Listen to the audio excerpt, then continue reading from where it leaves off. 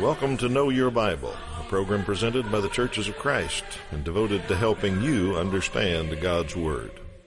The Bible is a book inspired by God, and it contains answers to your questions. The Bible reveals Jesus and explains His sacrifice.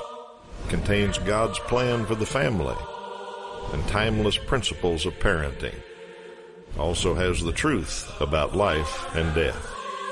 The Bible contains great financial advice and also answers questions of morality. Join us as we look for answers to your questions and help you know your Bible. Welcome back to Know Your Bible. Good day to study the Bible, and we're glad you've joined us today as we look at some of your questions. And that's what we do here, is answer viewers' questions. You get to decide what happens on this program. You can do that with the phone number and the website at the bottom of the screen. Use those anytime to get in touch with us. Give us a question. Tell us what you've always wondered about the Bible, or maybe something happened this week in your family or work or somewhere you thought, I wonder what the Bible would say about that.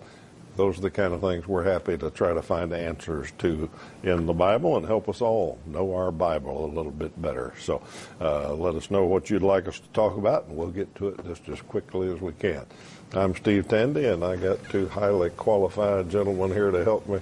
Toby Levering's back. Good morning, Toby. Good morning, Steve. Jeff Martin's here. Hi, Jeff. Steve. Glad you guys are here and studied up on some of these. Our viewers always get the first one, though, so here's yours for the day.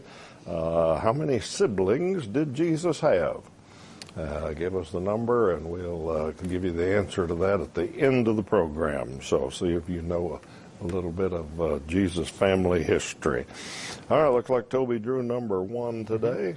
One we get every once in a while. People wonder about this. Yes, and it is challenging. How do we honor an abusive parent? Well, in my answer here, I'm not going to answer all of the complexity of your individual situation, because it depends on a lot of factors, I believe. There is a difference, of course, in a child asking this question who is basically defenseless and innocent, and there's a difference between a child of a parent asking that versus a grown adult child who is either thinking of something that happened in their childhood or maybe being abused today. Also kind of depends on the abuse, and it could be verbal, physical, sexual. It could be also, I mean, there's a big umbrella, that term abuse. So at the outset, I want to say this answer is not going to be comprehensive. I'm just going to give you some principles. So first, the idea of honoring someone simply means to recognize their position. If giving honor to a police officer just recognizes their position of authority. Many police officers do good. There are a few bad apples, of course, as with everything. To honor your teacher would mean to listen to them and to respect them. It doesn't mean all teachers are perfect, and there's certainly a few bad apples, but you honor their position, their title, the authority that they've been given in your life. Well, so when we say honoring your parent, you recognize the position of authority that God has placed in your life with that person. You only get one set of parents, a mom and a dad. That's how that works. And there are some parents that do a wonderful job at that, and there's certainly a few bad apples that don't do well at that. And the question is, how do you give honor? Well, I think that's going to look different.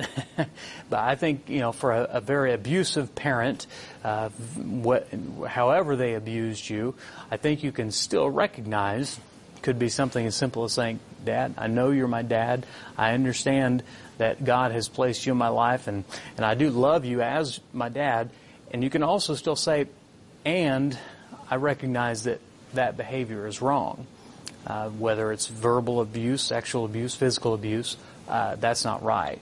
And so just because you honor someone doesn't mean that you have to accept abuse. It doesn't mean that you have to accept sinful behavior, and you're not, by honoring them, condoning that behavior. And if you're being abused, it's not an honorable thing to just let yourself be abused. That's not what honor means at all. So do the best that you can. If you're being abused and you're a child, you need to talk to a teacher, a police officer. You need to talk to someone in authority and let them know that's not right.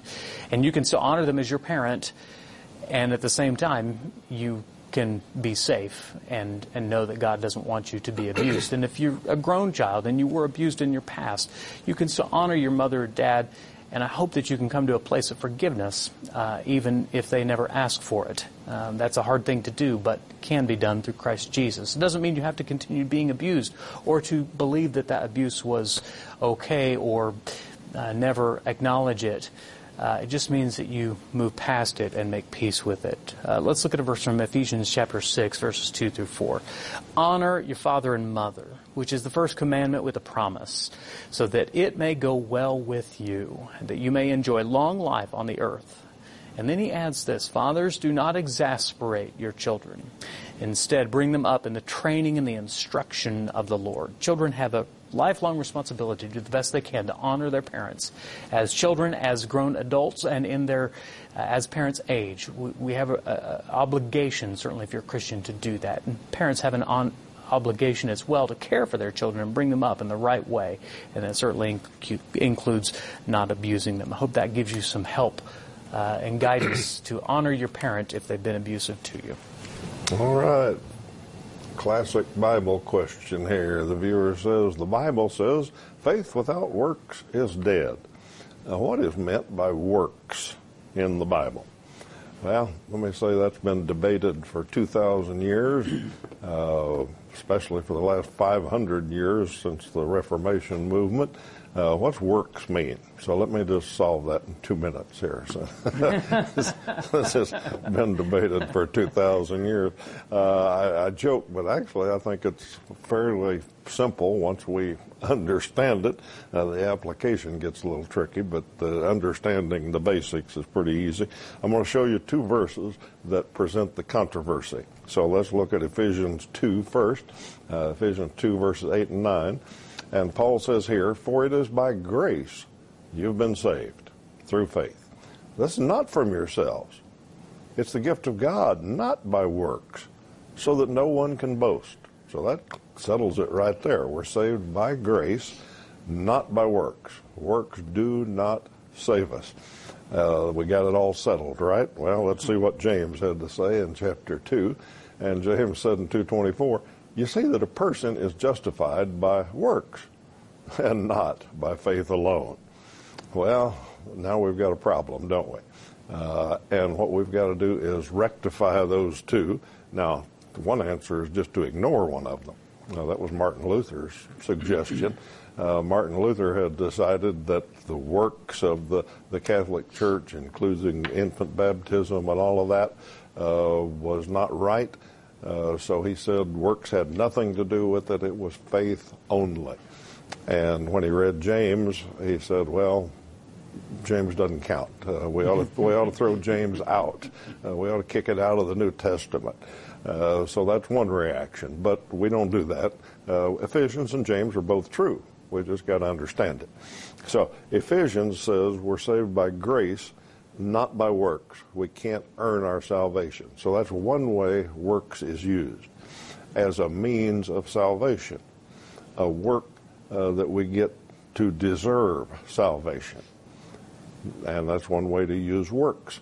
Now, the other way to use works is what James talks about, is good works that prove real faith. They don't earn salvation, but they come because we believe in God and we do what he said. And James's example there is he said, if you just say you believe that Jesus is God, well, he said, big deal. Demons believe that. Okay, so they believe that Jesus is God, but they don't do anything about it. Okay, what he says is a real person with faith, a person with real faith, will do something to show it. They'll obey whatever Jesus says. And those works don't earn salvation, but they prove or illustrate that there's real faith there. So those are the two ways to use works. One is I'm going to do enough to earn salvation no matter what God says. And the other one is because I'm saved, because Jesus is who he said he is and I believe him, I'm going to do what he says. Now, the application part gets hard in deciding what people want to call a work. Some people say it's faith only, you don't have to do anything. Well, Jesus said, follow me. Have you got to do that? Is that a work? Well, that's not a work, but that's what you'll do if you really believe Jesus. Jesus said, repent. Is that a work? Well, no, nobody thinks that's a work. It's what you do because Jesus said to. Love your brother. Be baptized. Forgive your enemies. Love your enemies. All of those things Jesus said, they don't earn us salvation by doing them, but if Jesus said to do them, we do them. And in James's picture is, if Jesus said to do something and you say, well, I'm not going to do that, your faith is worthless. You're not saved by faith alone. You do what Jesus says. So those are the two ways to use works, and I hope that helps you understand that problem that we've been arguing about for 2,000 years. Okay, Jeff's next, I think. Yeah, I think that was a pretty good answer in the time given, so Thank you. I appreciate that.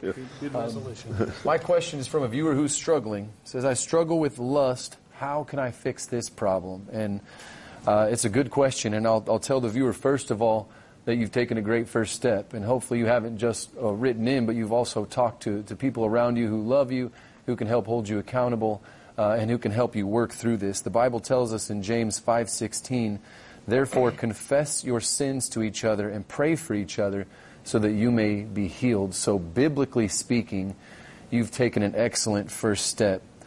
And I would say secondly, to take the privilege that you have of praying to God, of accessing God through prayer. And when you do struggle, pray. And alongside of that, read the Word of God. See what it has to say about your struggle, about the power of the Holy Spirit, about fleeing from temptation, and read those verses and put them into practice. So confessing is number one, which you've already done. Praying and reading the Word. And lastly, I would ask you the question, and all of the viewers this question, it's a question I ask myself, what are you pursuing in your life? And maybe a better way to say that is, what are you consuming? What are you filling your mind with? We live in a world where when we turn on the TV or when we scroll through social media, we can instantly fill our minds with garbage, and we have to be careful with that. In order to fight sin, we have to fill our minds with things that are eternally beneficial. So let's look together at this concept in 2 Timothy 2:22. So flee youthful passions and pursue righteousness, faith, love, and peace, along with those who call on the Lord from a pure heart. It's no hidden thing that lust is a common temptation. In fact, if you look at non-believers, if you look at the world, they are quickly waking up to the realization that there are heavy consequences to giving in to lust in certain ways. And we also live in a world that technology is so advanced that the availability to fall into this sort of temptation is immediately available and constantly available. So we have to become strong when resisting the devil through the power of the Spirit in this way. So again, I'll go over it real quickly. When you start to struggle, confess, pray, and read the Word, and pursue and consume righteous things. And that would be my advice to this viewer. Okay, great answer, Jeff. Thank you. The Bible is a Word of God, and we hold it in high esteem here on this program, and think it contains all of life's answers, and we're glad that you tune in to watch us answer a few of people's questions. But we take a little time each week to advocate home Bible study, personal Bible study, getting into the Word yourself, and learning a little bit more about it. So we know a lot of our viewers do that already regularly. We know some haven't started yet. So we've got some tools that we think are a great help to Bible study. Here's a set of lessons. There are 8 in it. Starts very basic. The Old Testament, the New Testament are the first 2 lessons. Helps you understand the difference between those 2 big parts of your Bible. Then we've got some more advanced courses that take you in a little more detail. Keep you busy for quite a while studying the Bible with our tools. And if you like digital studies instead of paper studies, we've got those. Just log on to oneway.worldbibleschool.org and they'll get you set up with some online courses that will greatly increase your knowledge of the Bible, and very interesting and very well done. So those are all the ways we've got to study. Phone number, website, tell us you'd like those free courses. We'll get them started for you. So study the Bible with Know Your Bible Study Tools. All right, we broached this subject last week, I think, about paradise, but somebody wants to know a little more about it. So. Yeah, it's a question that people wonder about, as with all things in the afterlife. They want to know, what is the difference between heaven and paradise? Well, paradise is part of the Hadean realm, or what was also called the realm of Sheol, and that just simply refers to the realm of the dead. It is where you go when you die. Now, in that realm, there are two places. There's paradise, and there's the place of torment. And if you want to just think of them kind of like a waiting area for where you are going in eternity. Now, that hasn't happened yet. You wait there until Judgment Day. But you basically know, as the writer of Hebrews says, it's appointed for a person to die once, and after that to face the judgment. So where you are in that realm pretty much tells you, not pretty much, it does tell you where you are going to be in eternity. So there's two parts to that, paradise and torment, and heaven is the eternal dwelling of God with man. That's where we'll be, for those in paradise, will be after the final judgment day. Let's look at Luke 16:22 through 24. It gives us a picture into the Hadean realm. Jesus says, "The poor man died, was carried by the angels to Abraham's side. The rich man also died and was buried. And in Hades, being in torment, he lifted up his eyes and saw Abraham far off and Lazarus at his side. And he called out, 'Father Abraham, have mercy on me, and send Lazarus to dip the end of his finger in water and cool my tongue, for I am in anguish in this flame.' But Abraham said, 'Child, remember that in your lifetime you received your good things, and Lazarus in like manner received bad things, but now he is comforted here, and you are in anguish.'" So this is a picture of the Hadean realm, and the picture is the difference between where Lazarus was and the rich man.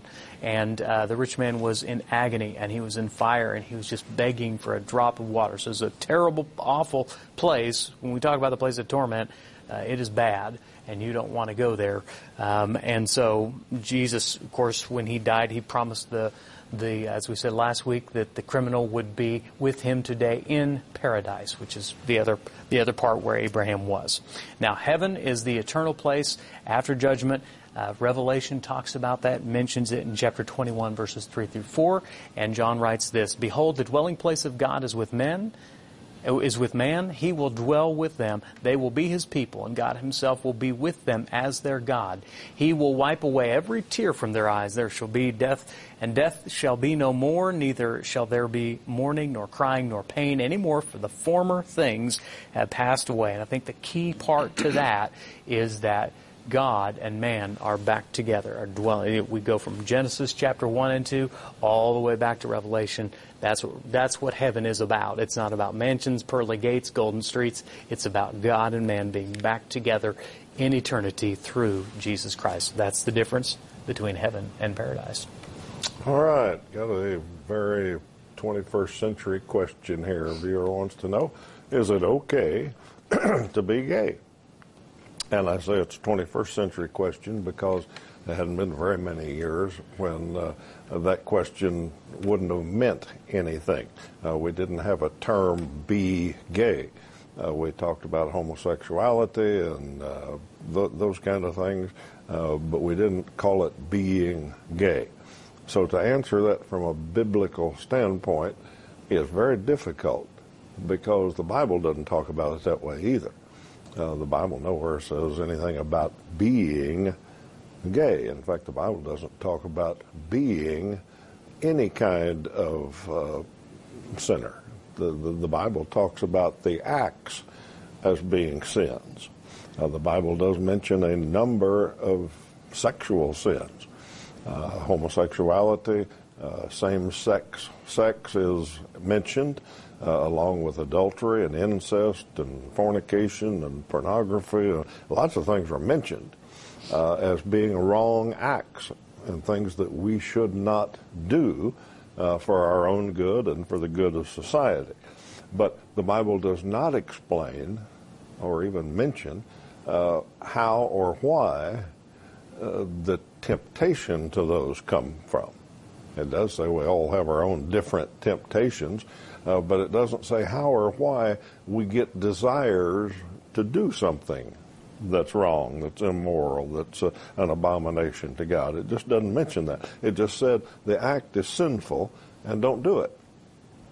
Okay, so that's the way the Bible talks. Now, why it's hard for us to answer this question is because society has come up with this term of being gay, which implies, or doesn't imply, it says that that's who you are. Having a same-sex attraction is who you are. In fact, that's the party line is, well, that's just who I am. That's the way I was born. God made me that way, so there can't be anything wrong with it. The Bible doesn't explain where that desire came from. It just says certain acts are inappropriate. So there's the difficulty. Now, if I was to answer this question best I can using today's culture, I'd say if I'm asked, is it okay to be gay? I'd say it's, and you'll have to listen carefully here, I think it's okay to have same-sex attractions. Nobody knows where those come from. Okay, we don't know where heterosexual attractions come from. For that matter, we argue about whether it's the way we were raised, whether it's the environment that we were born in, or all kinds of things we consider, but we don't really know. Okay, so put those on a equivalent level, sort of. People who have heterosexual attractions, that's okay, but there's limits that God says you don't do this just because you have heterosexual attractions. The only place heterosexual sex is allowable or good for you and good for society is in the marriage bond. Okay, so that leaves out a whole lot of things, and with God's help, we can control those desires. Is what we have to do. Okay, so same-sex attraction, we don't know where same-sex attractions come from. Is it okay to have them? Well, if you have them, you have them. But the Bible says you got to control them, that practicing immoral sex is wrong. The practice of immorality is not okay, whether it's same-sex or opposite sex. Practicing immorality is not okay. So, like I said, it's very difficult because society has changed the definition of terms, but hopefully I got Bible teaching in there along with an accommodation for what people today think being gay is. And I hope that explains it to some degree. All right, Jeff. Okay, I got a deep question. I had to think about this one quite a bit. Does God pay any attention to time? Does time make any difference? And I'm assuming you mean earthly time, so I'm going off of that, but I'm going to take you through my thought process and a scripture here, and I don't know if you'll like my final answer, but first of all, we know that God is eternal. We can see that several places in the Bible. 2 Peter 3:8 says, "But do not overlook this one fact, that with the Lord 1 day is as 1,000 years, and 1,000 years as 1 day." So because we know for a fact that God is eternal, and because this earth is not eternal, and our bodies are not eternal, we know that God would have to exist out of the time that He created for us, if that makes sense. Which brings up all kinds of deep questions that I'm sure people have pondered over for thousands of years. One of them being, does God even think about time, and does time make a difference? I know for a fact God is concerned about time on earth as it relates to His plans. We know that from Romans 5:6, which tells us that at just the right time, while we were still powerless, Christ died for the ungodly. So as it relates to His perfect plan on earth, we know that God has some concern for that. But since God created time, I'm not sure that He observes it like we do. So all of that being said, my final answer to this question is I truly do not know the answer. And the best that I can do is to show you a verse that I go to when I don't know the answer to be comforted, which is Isaiah 55, 8 and 9. So let's look at that together. For my thoughts are not your thoughts, neither are your ways my ways, declares the Lord. For as the heavens are higher than the earth, so are my ways higher than your ways, and my thoughts than your thoughts.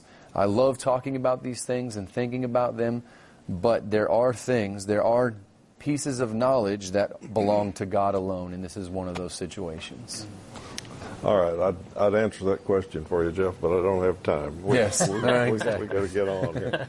Let me invite you to visit a church near you, a Church of Christ. They're the ones that sponsor this program and keep us on the air. So we like to thank some of them each week, and here's a couple that are longtime sponsors of Know Your Bible. Church in Great Bend, Kansas, and the one in Scott City, Kansas, out west. They're all are both believers in this program and help us stay on the air, and we'd like you to thank them. If you know somebody from that congregation, maybe tell them you watched Know Your Bible and saw them advertised and appreciate the program. So whatever market you're in, you've probably got a Church of Christ near you. Drop in and visit them sometime. Tell them you heard about them on Know Your Bible. Toby, I'm going to skip yours. It's a little longer, I think, and I've got a short one here, so let's go to the last one. A viewer corrected us about a great fish. Said you answered that Jonah was a great fish, not a whale. And Matthew 12:40 says it was a whale. So our viewer said it was a whale, not a great fish. Okay, here's the answer. The translation is the problem. In the Old Testament, Hebrew got a term, gadol dog, and it means great fish. And in the New Testament, the word that's used in that passage is just sea creature. So it doesn't say what kind of fish it was. Now, when the King James translators translated, they got to that and saw a great fish, saw a sea creature, and they thought, well, the only thing we know that could swallow a man's a whale, so it must have been a whale. So that's why that's in the King James. The original language does not say whale. It was some kind of a large sea creature, and it may have been a whale. But also consider it may have been a one of a kind. God could have created a special creature that was able to swallow Jonah. So we don't know what it was. A great fish is probably the best translation, but if you want to call it a whale, that doesn't bother me at all. Jonah and the whale is a classic story, so tell it any way you want. But literally, it's a great fish. How many siblings did Jesus have is our trivia question of the day, and the answer is at least 6. We don't know the exact number. Mark 6:3 says there were 4 brothers and sisters, so at least 2 sisters. Glad you've been with us today and hope you have a great week. Until next time. Know Your Bible has been presented by the Churches of Christ in your area. Churches of Christ are non-denominational, and each congregation is an independent group of Christians seeking to do God's will. Our goal is simple New Testament Christianity. We follow the Bible as our only guide. Contact us with any questions, and we encourage you to visit a Church of Christ near you.